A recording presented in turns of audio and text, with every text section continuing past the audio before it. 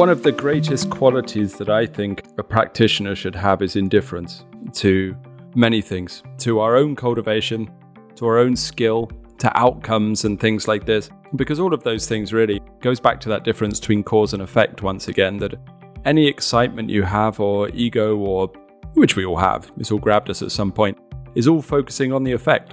And that's not our job. The outcome or the effect, none of that's our job, none of that's our role. These conversations come to you through the generous support of our sponsors and members. All the sponsors here provide helpful products or services that you'll find beneficial in your clinical work. Worried that an EMR is too complex for you? Jane has friendly and knowledgeable support. Mayway Herbs is celebrating the 55th year of their family business. You're invited to make use of their vast library of resources. Are you concerned about the health of Mother Earth? AccuFast Needles is doing something about that. You can too. And later in the show, Ancestral Sturman offers up a sinew treatment, and the folks at Blue Poppy have something special to share as well.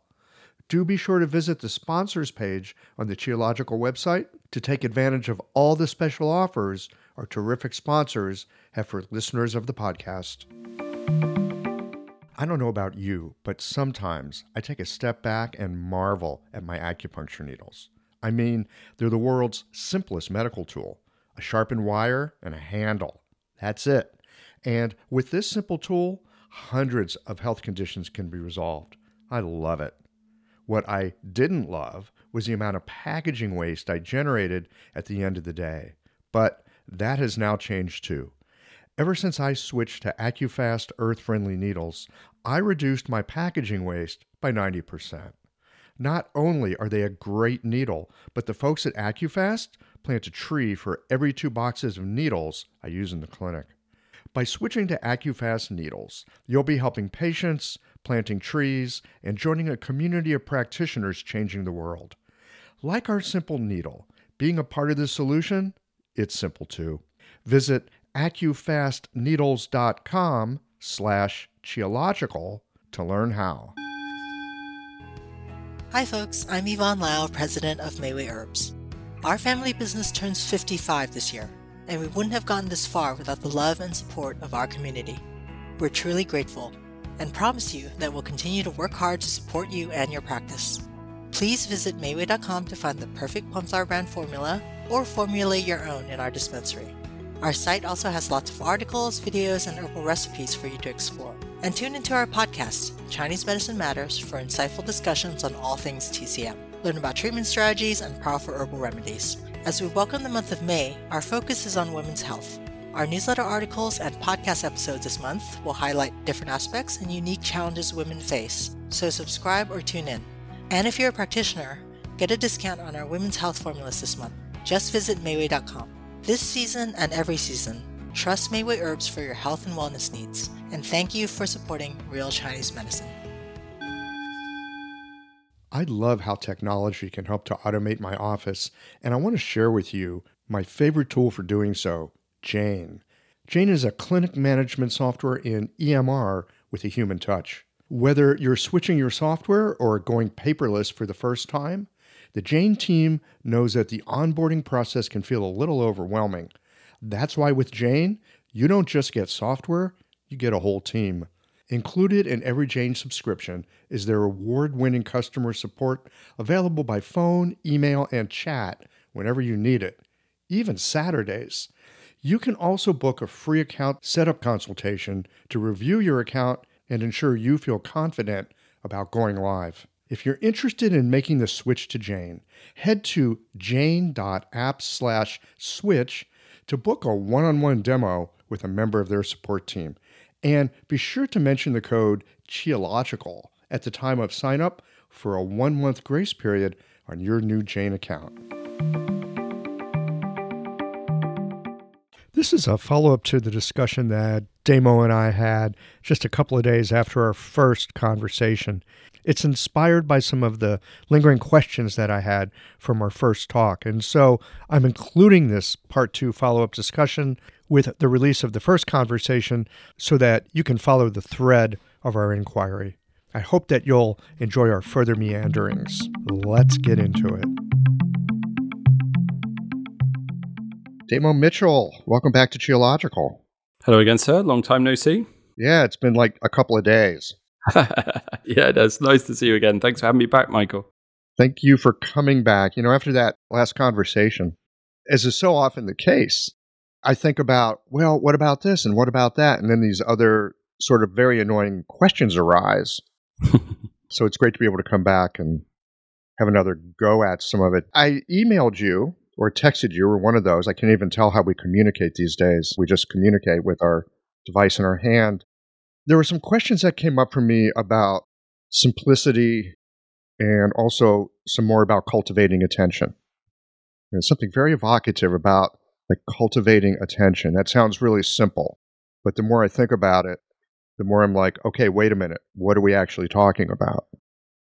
Yeah, okay. It's stupid. It should be so simple, right? It should be, if human beings, if we could function to our high level, we should be able to just pay attention. But no, it is really difficult. It's a very long and involved process to try to change. I think for me to understand that it's not an action, it's a quality. And that for me was one of the hardest things to get my head around and to comprehend within these arts, especially coming from something like martial arts. But I think you could also apply it to medicine as well. Chinese medicine, that you're often learning a technique, aren't you? Or a method. You're learning to do this and you have to do this better and correct this technique and work on this for 20 hours. And you're building something you're doing. Whereas to pay attention there is no technique. It's purely a quality.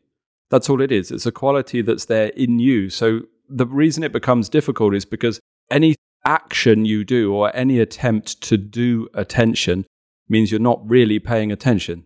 Yes, exactly. That's where the great difficulty comes from, right? Yes. So does this very quickly take us into that whole way? Does that take us very quickly into not doing? Yeah, well, I think so. I mean, the causative chain. I mean, Chinese arts are always about causative chains, aren't they? Very much. You can see that in Chinese medicine, can't you? Something has invaded the body or something has done this, which invades this channel, which then causes this pathogen to build or whatever. It's a very causation-based culture, I think, Eastern culture. And you see it the same within meditative arts as well. And Wu Wei is the causative factor that leads to Zuran, which is the biggest quality for attention to me. So by none governing or none doing or none intending or none action, then everything should naturally self-regulate, would be how I would see the quality of attention. So if I can sustain the quality of attention, then that should lead to a high degree of self-regulation that should move you closer towards health, well-being, spiritual enlightenment. Depends what tradition you're coming from, I guess, would be how I see it. What do you think, Michael? Tell me your opinion. Well, I hear you talk about Wu Wei. I've had those moments in life. I think we've all had them. Mm-hmm. You're in kind of a flow. Maybe you're playing sports. Maybe you're playing music, making love. You're just cooking. You get lucky and the light comes in the window just the right way and you're like, right? And you're in this flow. And there it is. Everything is as it is. It's perfectly fine. Some moments with no complaints, right? Not a whole lot of comment, just doing what you're doing. I can think of a moment many, many years ago. It was springtime. I was in college. I was in a little cafe. And it was one of those moments. The light comes in a certain way, and it's like, this. And yes, indeed, there was a quality about that moment. And it wasn't about trying to do something. Of course, I've got all my plans and things I need to do and desires and blah, blah, blah. That can take a back seat in the midst of being soaked into that kind of a moment. Yeah. So that makes sense to me. I'm going to call it one of the koans of practicing medicine, as I see it. Okay. We spend all this time learning to do things. As you say, there is a causative chain. I think that's not just Eastern culture, that's Western culture. That's a scientific method. That might be human beings trying to make sure we don't die in the next 10 minutes. Like, how are things working so that we can stay alive and we can get what we want? That may just be built in. I don't know. But for sure in medicine, we're learning to do things.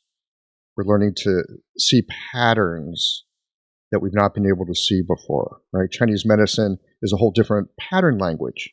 Yes. And we're learning to apply that. And it's our job to do something to help our patients. And fair enough. It's part of the tacit agreement of medicine. at the same time, sometimes we can be the very best at what we do. And I don't want to get all fruity sounding, but it's like when medicine is doing us. Yeah, I get what you mean. I don't think that sounds fruity. I've heard fruitier. Yeah. Then we're out of the way. Then some kind of natural unfolding can happen, but it's difficult. At least for me, it's difficult because, and as we were talking last time, simplicity. We were talking at the end of the conversation. Simplicity. You do like more with less. I was talking about having fewer herbs in my pharmacy, or for that matter, fewer acupuncture points that I use. Sure. Yep. So, yeah, there might be a simplicity, but there also could be laziness. Yes. I know myself. I know my mind. And so there's that tricky thing of, am I being lazy or am I being simple?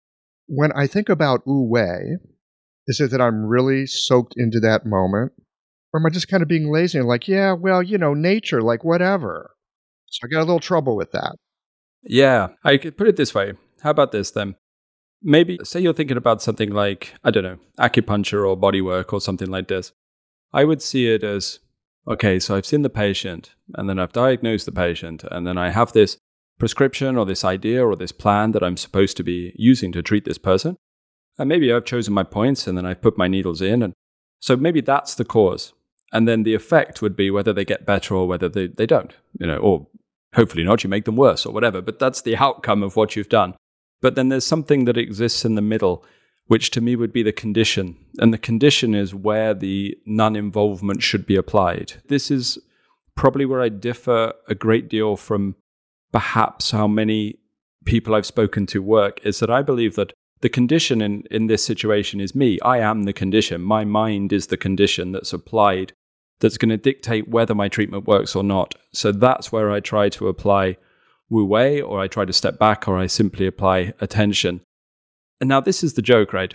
If you have completely new practice, maybe you're completely new, just qualified, totally new, don't know what I'm doing, I've got 5 points to my repertoire, I know 2 herbs, and somehow people set me out on the public, I've got very little knowledge, and I start working with the needles and I start working with things, then in order to actually inject a little bit of something into what I'm doing, you almost have to have a little intent. You have to, it's like the mind has to be involved, right? Mm-hmm. But then you have to progress to a stage where then you get better, and then you take the mind out of the way, and then you take the intention out of the way, and then the pure attention arises.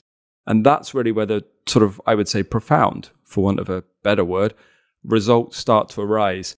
So it's almost like the attention has to come along with your experience, if you know what I mean. Like when you start, you have to be intending, you have to use your intellect. It's something that comes a little bit later. So then your question about laziness, I think that's definitely true. I think clarity as the practitioner is always a very important thing with regards to ourselves, self-scrutiny. And I think that's what really dictates or differentiates a better practitioner from a weaker one, perhaps, is whether they can tell themselves, discern the difference between being lazy or learning to get down to the sort of essence of it and strip it down to its essentials. It is a difficult thing. But I think for me, laziness in people's thinking in Chinese medicine often arises because they start looking at correlative effects with their diagnosis. They're correlating things with previous cases, aren't they? Or they're correlating things with things they've said before. I think that's often where it comes from.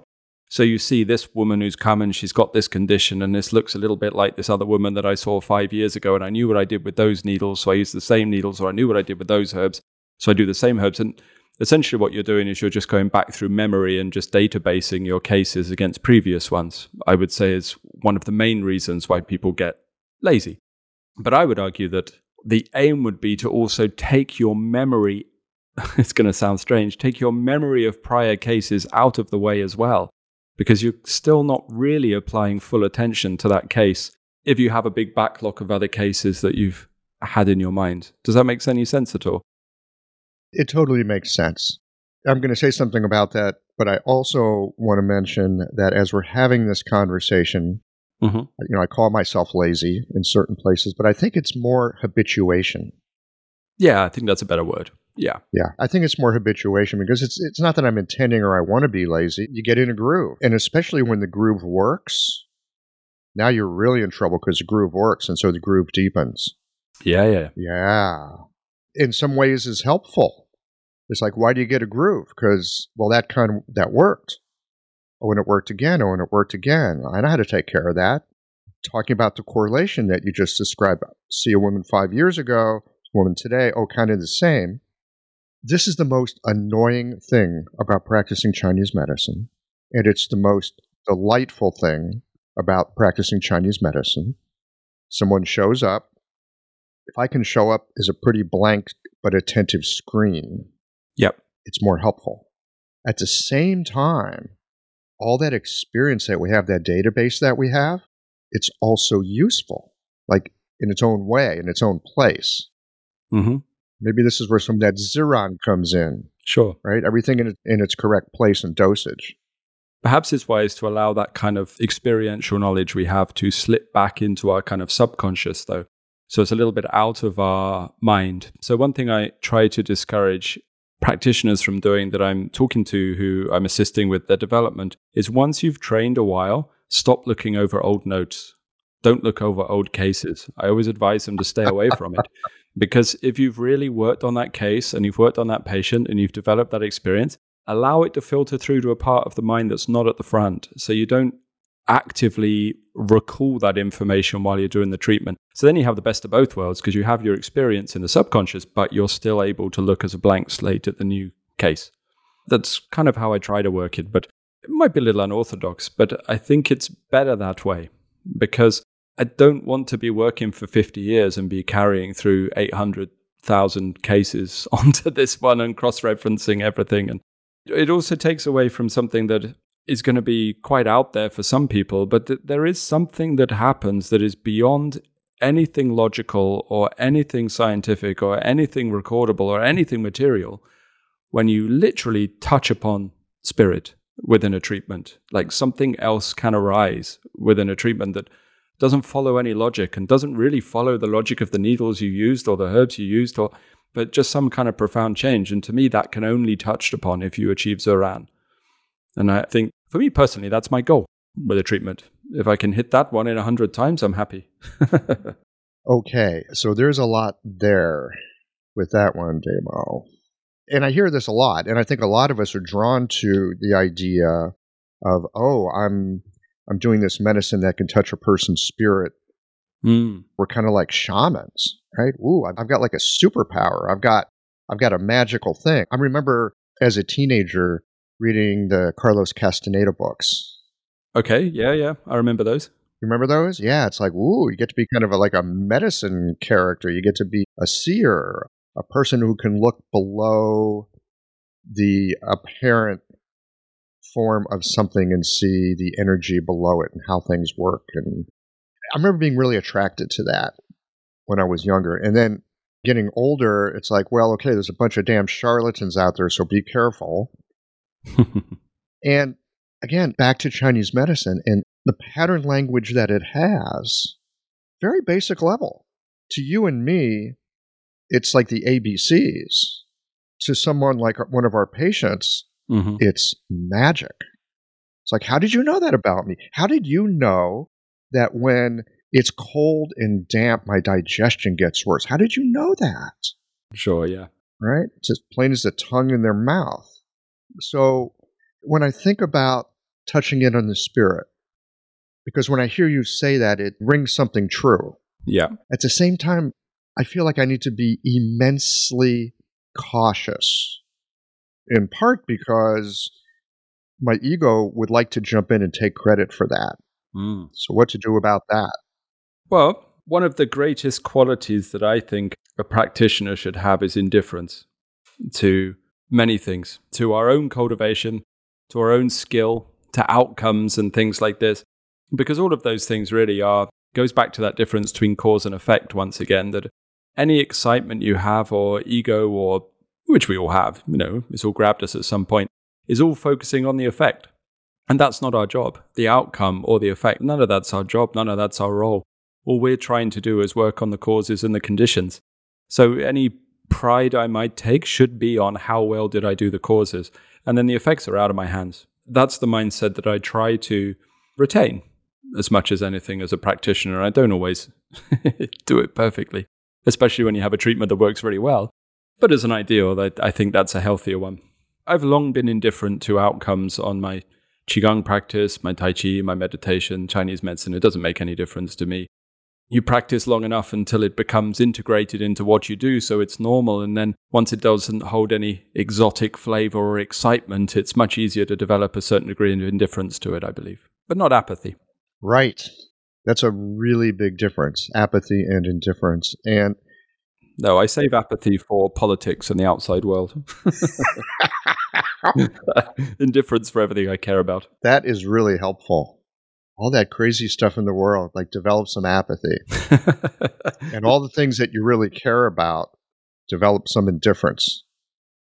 Yep, I'm aware that I'm now sounding like the most negative Chinese medicine practitioner ever. I apologize. I'll let you know. I should let you know I'm actually quite a positive person.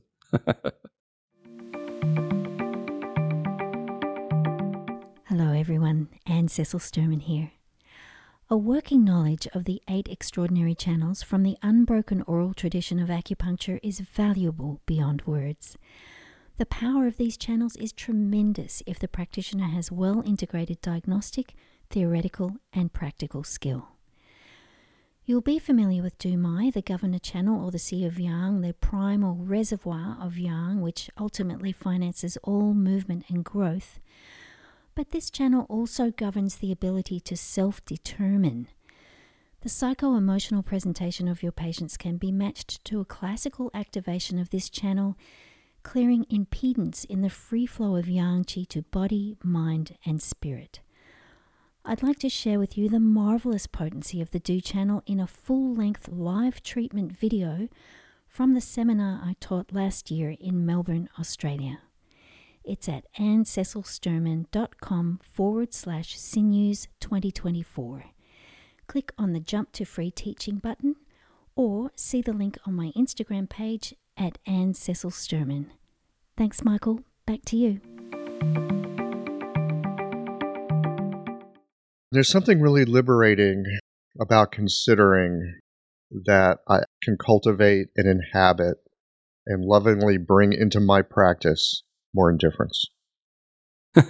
Yeah, totally. Because what are people focused on? They're focused on the results, the thing that's not in their hands. In the same way that spirit's not in your hands. Not really. You can't choose to... What's that? That's 8th chapter of the Su Wen, isn't it? I'm paraphrasing, but the boss level practitioner touches the spirit. I'm sure it's more traditional than that. No, I think that's exactly it. The boss level practitioner touches. I'm sure that's spirit. What it says, right?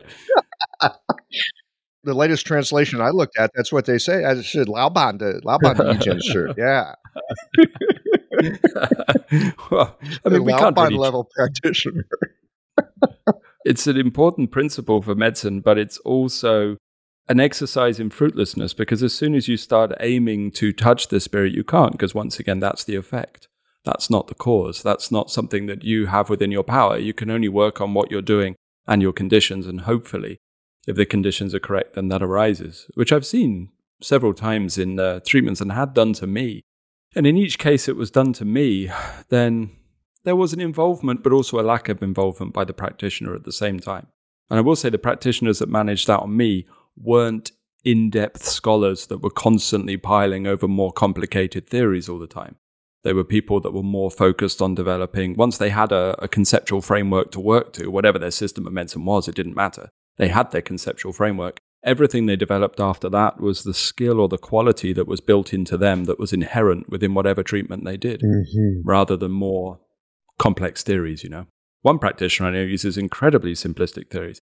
It blew my mind when I first met him. I was like, wow, that's all you work to? I said it a little less insultingly than that, I guess. But then when I got to know him, like the most profound treatments and the most profound gentleman with what he's doing, but such simple theory, but his innate skill, his gong is massive within what he's doing. And he touches spirit very often. So there is the what we do in clinic. Mm-hmm. That's the conceptual framework. And we need something like that. Yeah, of course, yeah. And then there's the how we are in what we do. Mm-hmm. Maybe that gets us moving toward that boss level practitioner.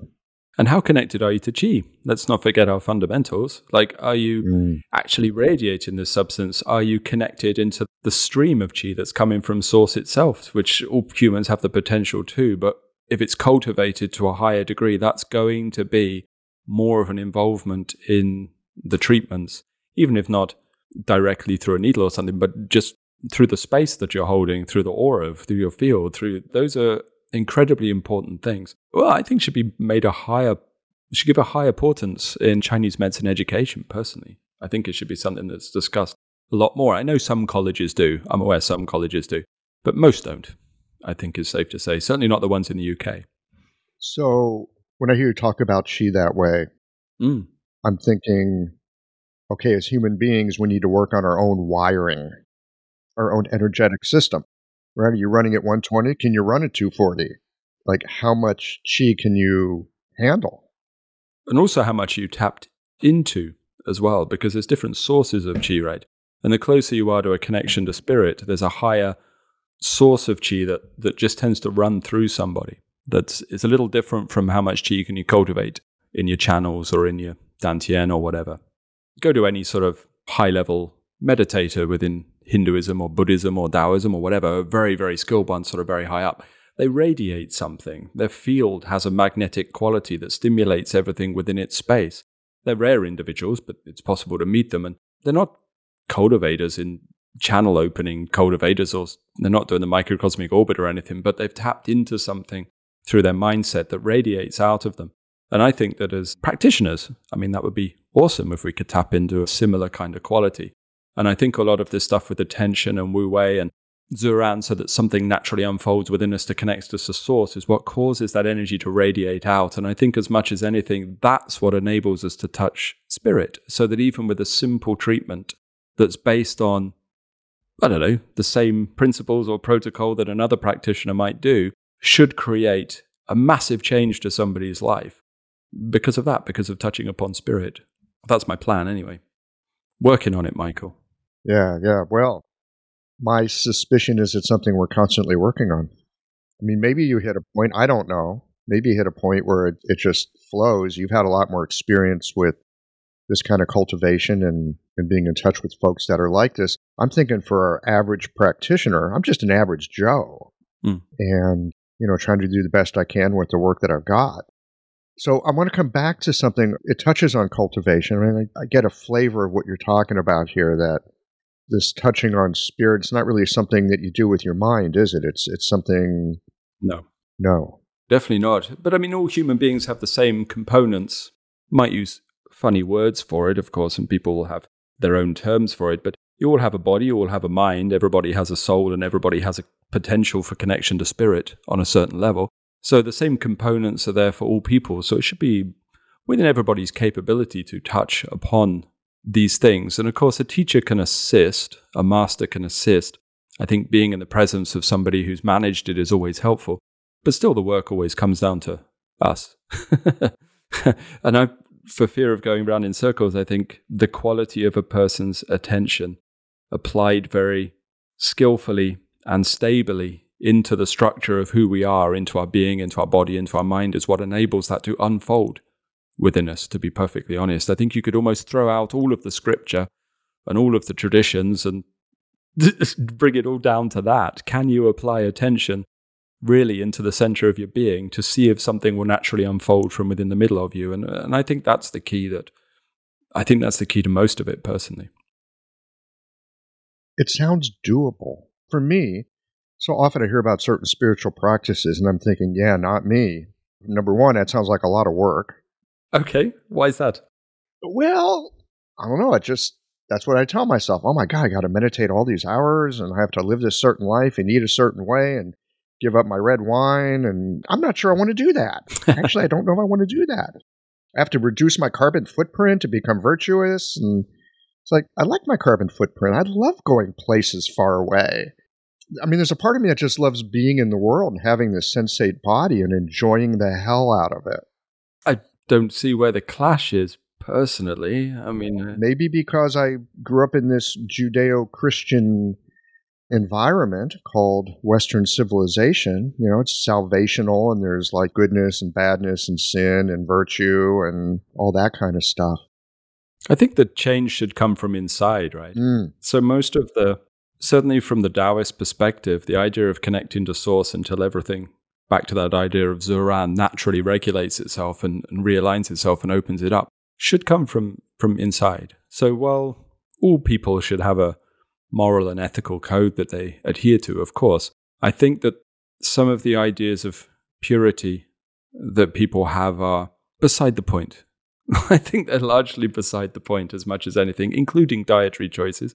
For example, I don't think your carbon footprint makes a great deal, I know you were jesting, but makes a great deal of difference to such things as your connection to spirit or soul, particularly within reason. I mean, you don't want to live constantly on burgers and things like that. It's something else. The trimmings are not as important as the connection to the inside. And that's where the chi comes from, to me. It's like this, right? Yeah. Maybe you could say that I think many people are spending a lot of time trying to apply intention to living and the way that they're living, rather than applying attention to life. And the difference between the two, if someone can understand it, is what really gives birth to the cultivation, to elevate the nature of the practitioner, or the nature of the person, really. This is great. We've had a couple of hours of conversation now, in some ways going in circles, maybe spirals. Oops, sorry. No, it's great, because this thing, I'm going to say it again, I'm probably going to say it more than once from here on out, this thing about intention in comparison to attention, I feel like this is really the crux of something important. I feel like a dog that just like found a bone, just kind of chewing on it. Like, oh, wow, there's something here. There's really something to explore here. To me, it's the crux of all cultivation. All internal cultivation is the difference between these two. If you can understand and do, for want of a better word, or none do, apply these two things correctly at the correct time, then to me, that is the core of cultivation. It's why, what do we talk about in many sort of new practices? Mindfulness, sort of contemporary Buddhism or something is very much into this idea, essentially meaning that whatever you're doing, your body or your action or whatever, is full of mind. It's full of your attention. It's full of almost the fluid of your mental construct has to fill that thing. And once it is mindful, then it starts to settle, to calmly abide, and then to unfold into something new. That's where the evolution comes from. But the problem is that our senses are constantly drawn out towards too many things, here, there, left, right, center, memory, projections, desires, whatever. So we're not listening. We're sat there chatting away, talking away inside our own head. And if I'm talking loud, if you were talking to me and I'm talking to you, then I'm not listening to you because I'm talking. But if you're talking and I'm quiet, but I'm thinking, I'm still not listening to you. It's just I'm talking inside my head instead of talking outside. So you think I'm listening, but I'm not. And that really kind of sums up the mental quality. Well, I can certainly speak for myself that most of my life was the predominant mental quality until I started to really cultivate that quality, till it became important to me. And all of a sudden, everything unfolded and everything became more interesting and life became more beautiful and everything I did became, generally, I became better. I became worse at driving, actually. Not sure why, but everything else in my life just kind of started to get better as I cultivated that quality. I don't know why the driving. Are you sure you got worse at driving, or did you just notice that you're bad at driving? I heard the people hitting the horns more as I drove past them, I think, yeah, than I did before. So, attention is a kind of listening. Oh, 100%. Listening is very difficult, right? It's a very hard sense to use, isn't it, listening? Yeah. Oh, my God, yeah. I can't tell you how many relationships I've had that fell apart because I was told I just don't listen. My relationships fell apart because they wouldn't listen to me, Michael. That was the problem. It's like this, isn't it? Say you have some music on, right? And you've got some music that you've listened to many, many times, and maybe it's a favorite piece or something, and it's just there in the background. Doesn't matter what it is. And you're not really listening to it. But then sometimes you do, right? You can become embroiled in music. You can listen to it. You can actually find that your awareness gets absorbed into it. And at that stage, it's very emotive. Like the music actually produces feelings, doesn't it? Somatic experiences through the body. You can start to well up and get upset sometimes, or you can, even in music that has no lyrics or anything, you can know the mindset of the person that created or wrote that piece of music. It's like you're stepping into their feelings as you hear it. And to me, that's kind of a model for listening. That's what it is. When the attention is fully applied to something, there's a whole opening up of information that wasn't there to you previously. And if I sit there and analyze the music, the same's not going to happen. I'm not going to think, well, that's to a beat of 4 and a rhythm of this. And that's really where the intellect kind of ruins many things. And I think that idea is very applicable to things like medicine in some ways, and certainly diagnosis. That sounds right. But I think you're a musician, so you'd know more than me about that. You're a musician, right? I think. My brother is a professional musician. I wouldn't say I'm a musician. I hack around on the guitar a little bit. I would definitely not say I'm a musician. Oh, okay. No, not at all. Any sense of listening that I've been able to cultivate, I think, comes through my practice, my practice of medicine. Just because if you don't listen, you're not going to be able to help people. Yeah. And if you're going back through that database of previous cases in your mind, you're not listening. Yeah. I think the most instructive moments I've had with medicine is when I've actually kind of gone like way off the rails. Sometimes even said something to a patient like, this could actually get me sued or fired by this person. But it seems true in the moment, and I'm going to say it. Sometimes some extraordinary things have happened. Okay. I'm not trying to brag about, like, I've got great insight. I'm not talking about insight. I'm talking about connecting into a moment where it's like, holy shit, is this what's happening here? I think it is. Let's throw a pebble in that pond and see what the response is. Yeah, good. That sounds like a highly skilled interaction from a medical practitioner to me. It happens on very rare occasion. That's good, because if you did it often, you get sued or lose your license from the sounds of it. Well, you're talking about touching on spirit. I would say I've had, as we're having this conversation, I'm realizing I've had a few moments, in a spontaneous Ziran kind of way. For whatever reason, those moments have arrived. I'm sure, yeah. I get to watch them, but I don't make them. So then the question is, I guess, if for anybody who's practiced a while, is how do we learn to adjust the conditions so that those results, without focused on them, arise more often? Mm-hmm. How do we change the percentage level of them, really? How do we cultivate that condition? How do we cultivate that field?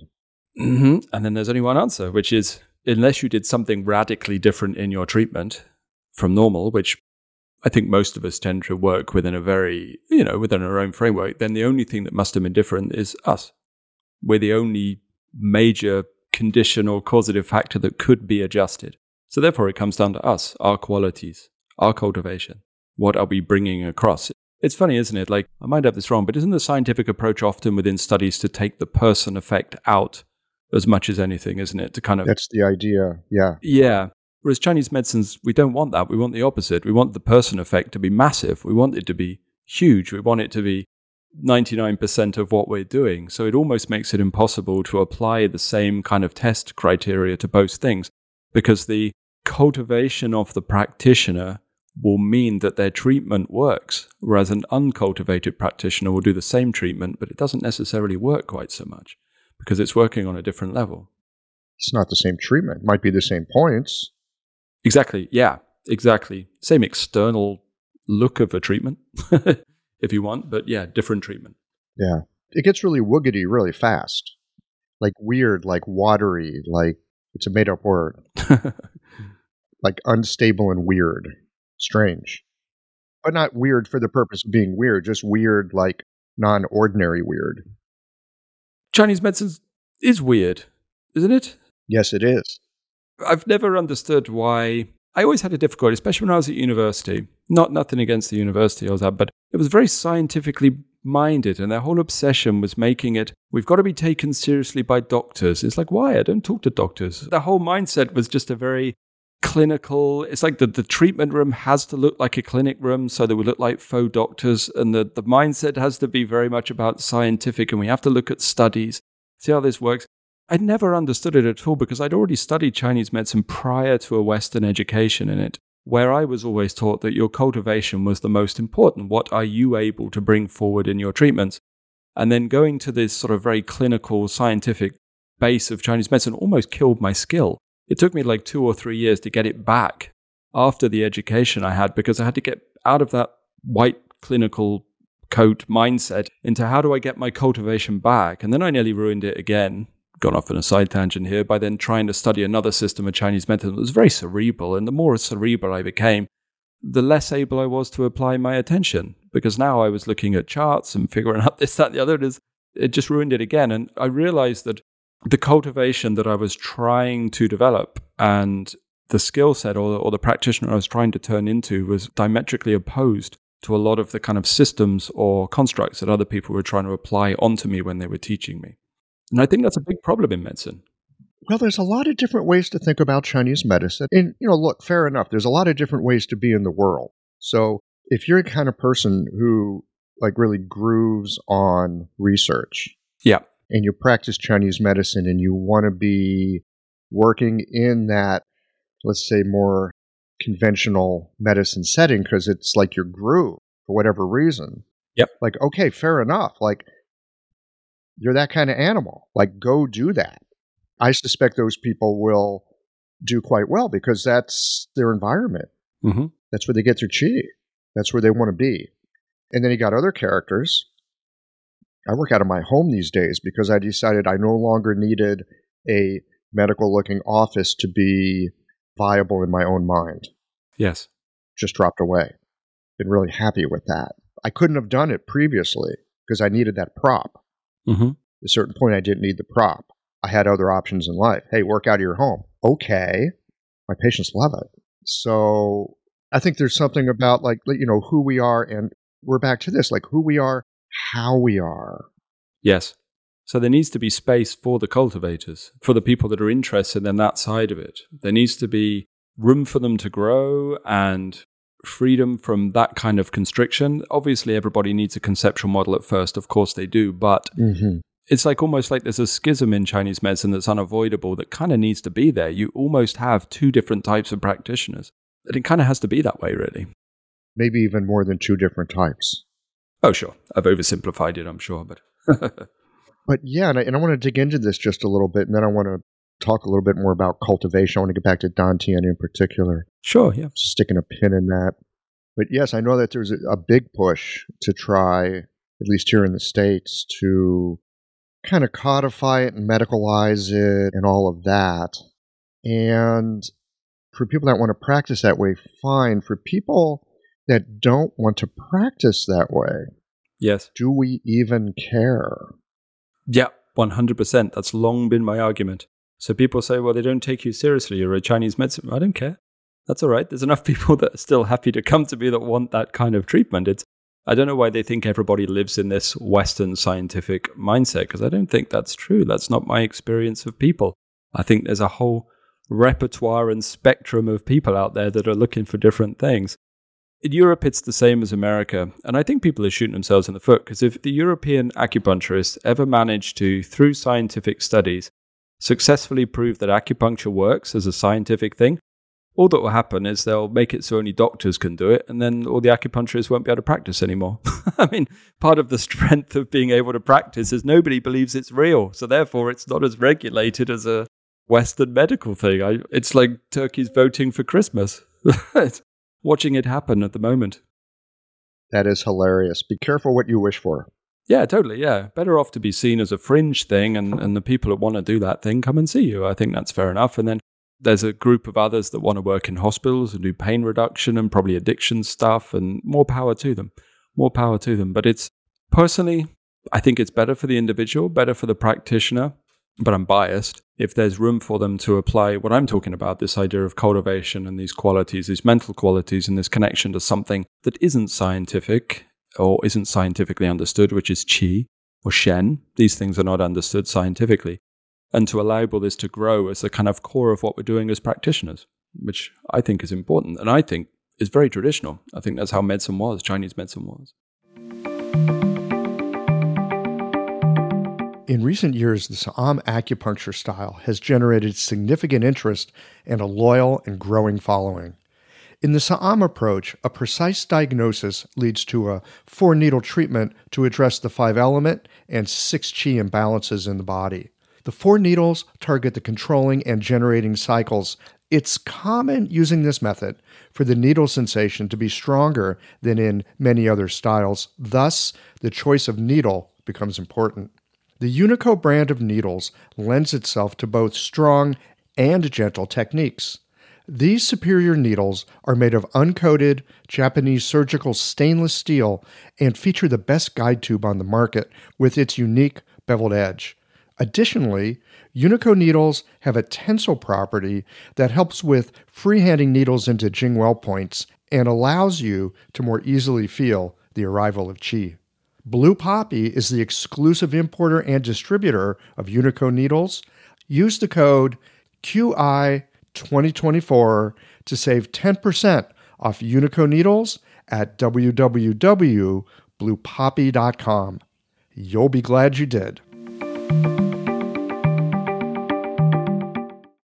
Well, and I think it's a big factor in how our medicine works and how we can be effective as practitioners. Mm-hmm. Look, a lot of people that walk in our door are walking in because the Western conventional system did not help them. Yeah. It might have even harmed them. Yes. So they're not looking for more of what already didn't work. There's that. I know for myself, I have this kind of, I want to know how it works mind. Mm-hmm. Yeah, I get that. And one of the things I find very delightfully enticing about Chinese medicine is that part of my mind doesn't get to come along. I mean, it comes along a little bit, but there's this other part of me where I can look at it and go, you know what? When my patients say, this acupuncture is weird. And instead of going like, well, not really. Here, look at this and this study and blah, blah, blah. Instead of that, I can go, oh yeah, you think Chinese medicine's weird. Let me tell you, it is. And it's even weirder than you think it is. It is weird. Yeah, I get that mindset. And it's nonlinear and it's non-rational. Yes. And that's not its weakness. That's its strength. Yeah, agreed. Exactly. You put it far more succinctly than I managed, that's for sure. That's what I don't understand, why people can't see its strength is in the thing that is almost unexplainable. The Taoists would call it the unnameable, that which cannot be described. It's a thing that arises. You can't quantify and scientifically describe Tao. I thought that was the point. That's the thing that I think as a cultivator you're trying to touch upon in the treatment as much as anything, not nerve complexes and all that kind of stuff. Well, I mean, that might be there. Those are echoes. Look, when we're talking about Taoism, and you know a lot more about it than I do, I read the first line of the Tao Te Ching, right? Tao Ke Tao, Fei Chang Tao. The Tao that can be named is not the true Tao. And I'm thinking, all right, this is the book on the Tao. It's already an impossible task. The first line says, this is an impossible task. Mm-hmm. It doesn't say forget it. It just says it's impossible. Can I break that line down? Would you mind if I broke that line down? Yeah, break it down. I look at it and it's such a invitingly thorny contradiction. Well, to me, it's exactly what we're speaking about here, because when the Taoists said something is named, what they were talking about as much as anything is meditation and objects within the mind. Say you have an experience, a feeling inside the body, how about something rising up and making me hot and I feel something moving in my chest and then there's a pressure in my head. And you probably had that as a kid a few times. And then by the third or fourth time you realized, oh, that's anger. That's what I now label as anger. I have named that sensation anger. And then the funny thing is that in the future, the more you name that thing anger, you no longer feel those feelings anymore. Instead, you skip the feeling, you skip the rising up and the pressure in the head, and you just go, anger. Now there's anger. Now what happens is increasingly you are less able to feel a wide spectrum of experiences because more and more things become categorized under that heading of what you've called anger, if you get what I mean. So similar experiences feel like anger as well. They're all labeled. That's what the Taoists call the named. So the implication is the Tao, or the path to cultivation that can be named, is not the true and everlasting path to cultivation. That's what the first line of the Tao Te Ching means. The implication being you have to take your intellect out of the way and you have to take your intention out of the way. And only when you're purely applying attention, then you will find the path to Tao. And that's the first line of the Tao Te Ching. So to me, that's the core of all of cultivation and the core of meditation and the core of Chinese medicine, and summed up in that one pithy little line of a few characters. I think it's very good. I like that line. But it's very different from how it's often interpreted of you can't talk about Tao, which is, I'm not sure that's what they mean. Looking at it as the recognition that we have these mental constructs, and then we skip the experience and go directly to the construct. I know what that is. It's named. I know what it is. Oh, this is that. This is why it's hard to let new ideas in or even like to market something, right? Good marketers, if they've got something really brilliant, they don't tell you they have something brilliant. They say it's like this, but different in this way. They give you something to hook it onto because they understand the Tao Te Ching.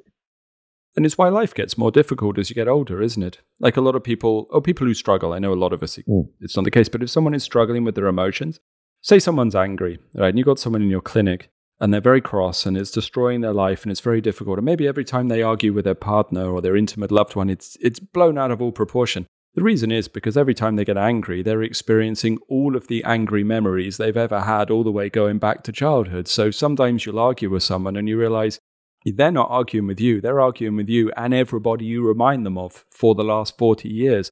So all of that rage all comes out in one go.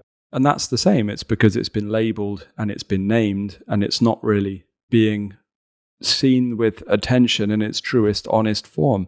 And that to me is what needs to happen. People need to break these ideas down and lose that labeling. And the same with regards to that's an example of how somebody might be emotionally upset, but it's the same with our learning. And it's the same with our cases and the experiences we've had before and what we've inadvertently felt and thought was chi and what other people have told was chi. And all of these ideas need to go because they're not the way to the true and everlasting Tao. They're not the way to cultivation. Too many ideas. All these ideas need to go. Yeah. Oh, Demo, I love my ideas, though. Well, you'll never truly forget them. You'll only allow them to slip into the subconscious so the front part of your mind can think free of their taint, their distortion. Lovely. Okay. I mean, there's a lot of other routes that we could go with this. I'm thinking all this stuff these days. Trauma is such a big thing. I don't want to go down that path. I just want to put a pin in it. Trauma is a big business these days, and it just seems to me that this cultivation of attention could be very helpful in dealing with what we call trauma. Do I have a handle on that? Does that sound right? Yeah, I'd agree with that. A huge thing, right, these days? It's big business right now. And there's no logic to it either, really, is there?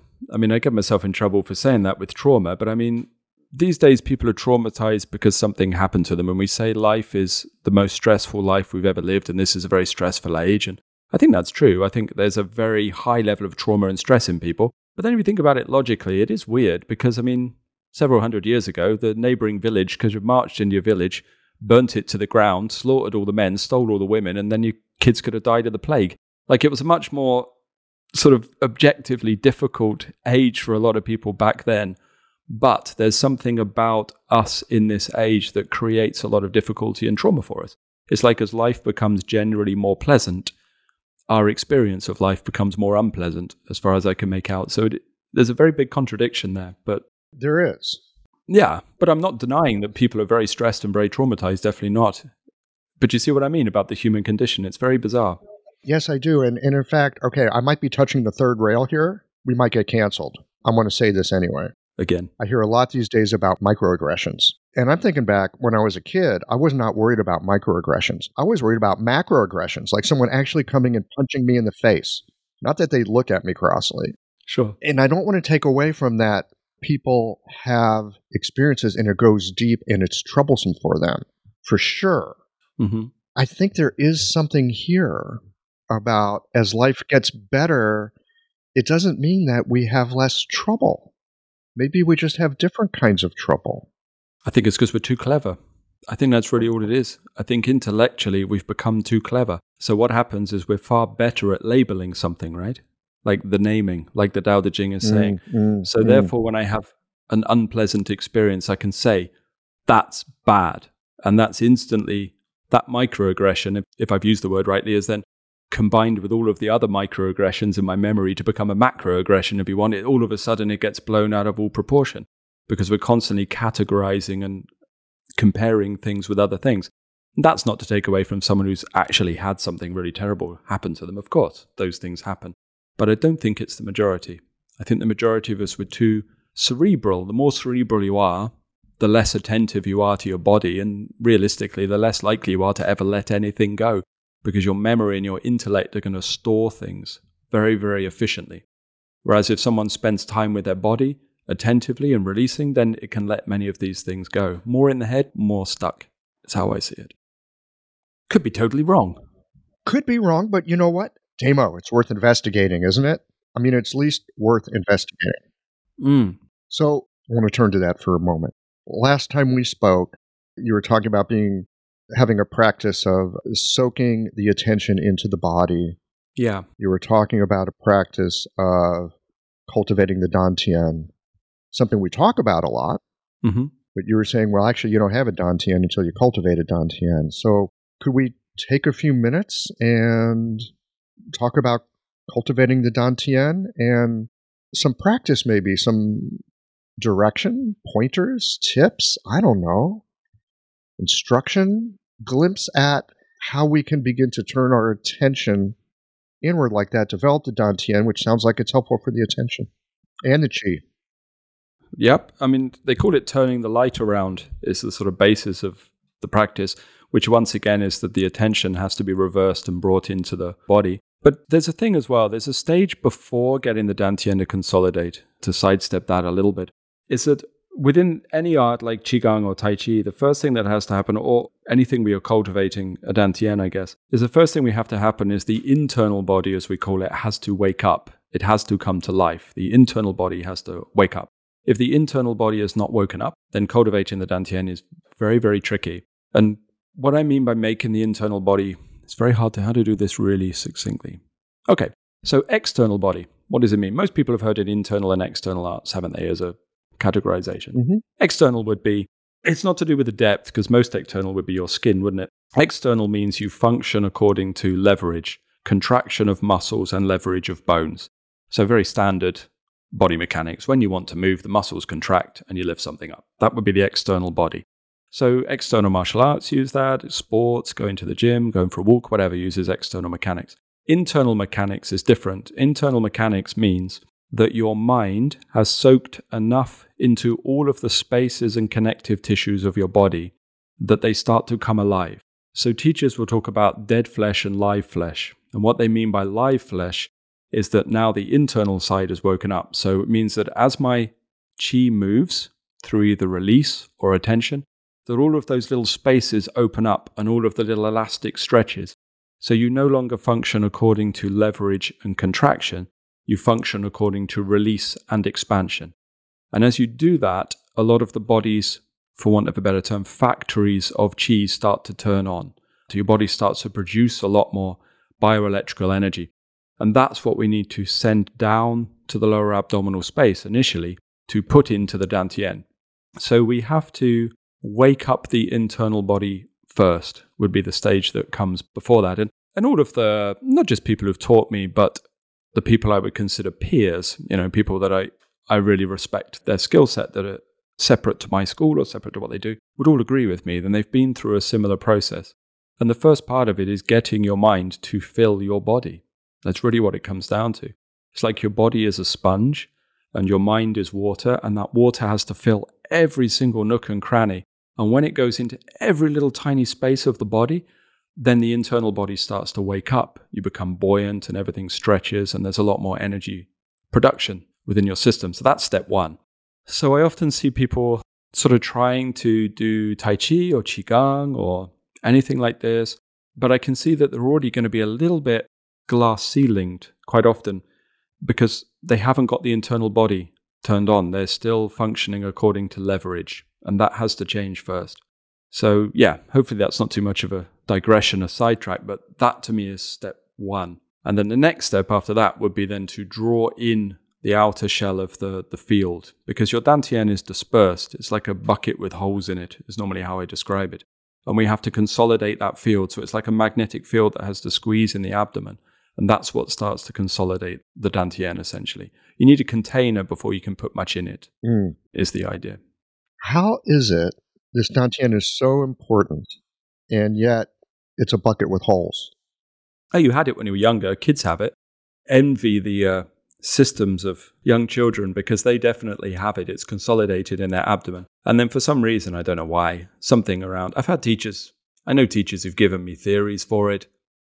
They're not totally satisfactory, so I leave it as one of those unanswered questions for me at the moment. Around puberty, the dantian seems to disperse. In most people, it spreads. It's like it's done its job. Well, that's my slightly woolly conclusion. I always think that when you're growing, you need an abundance of energy, right? So it's kind of stored there in the abdomen, moving out into the system. And as you slow down with your growing process, it's not really needed anymore. So the dantian just kind of disperses a little bit and you start to function in a different way. It's part of the movement from Shantian to Hotian, as they call it within the body. So reconsolidating the dantian for cultivators or Qigong practitioners or Chinese medicine practitioners is the first step of returning to being like a child, or returning to youth is often a phrase you hear within Chinese teachings. And step one of that really is to get the dantian consolidated back to your sort of prepubescent energy store within the abdominal space. Is that all right? Yeah, I mean, for the moment it is. I mean, there's a lot here, and I suspect over on your website you go into exquisite detail with this because this is what you do and this is some of what you teach. So anally, retentively, frustratingly high levels of detail, yeah. It would drive you insane. Great. So I might have to go dig into more of that. But yeah, this is satisfying for the moment. And what's really helpful, Damo, and thank you, is that reminder. This is not the first time I've heard this. Sometimes I have to come at things multiple times from multiple directions before it gels in a certain way. But that Dao Ke Dao, Fei Cheng Dao, the concepts in the mind so get in the way of having an experience of life. Yeah, totally. Absolutely. There's points on the body that consolidate the dantian to a certain extent as well. So, for example, when the mechanism behind sort of Ren 6 Qi High or something, part of the reason that it tonifies the Qi so effectively is because when you tonify the needle in that area, it actually causes the field to tighten a little bit in the abdominal space, which is why sometimes patients will feel a little bit sort of drawn in, won't they, after you've done a treatment down in that area. But it's drawing the field in, the magnetic field pulls in a little bit. And as it does that, it consolidates the Qi in the abdomen, and that's what gives a boost through the body. So we have kind of vague sort of external ways we can assist people health-wise with it, energy-wise with it. And there's a few points on the body that do the same. But we're just trying to take that further through something like Neigong or Qigong practice. Soaking the mind into the body. Okay, that sounds like something I could work on. Yeah, anyone can do that. Yeah, it just takes a little practice, right? A little practice and a little attention. Absolutely, 100%. My students get sick of hearing it. Great. Well, I appreciate you sitting down for another conversation so quickly after the last one. I may have more annoying questions later, I'll let you know, but for now, I think this is probably a good place to wind it down. Sure. Okay. Well, thank you very much for asking me back. I was always told it's the sign of success to be invited a second time, not the first time. So depends on what you're aiming at. All right. Thanks so much, Damo. Yeah, thank you very much. Thanks as always for listening. If you liked this conversation, if you learned something new or found a moment of inspired insight, share the episode with your friends. If you want to support Qiological, there's just one way to do that. It's by going to the website and becoming a member or leaving a one-time contribution today. Well, folks, that's it for today. Join us again next Tuesday for another conversation that connects up the voices of our community.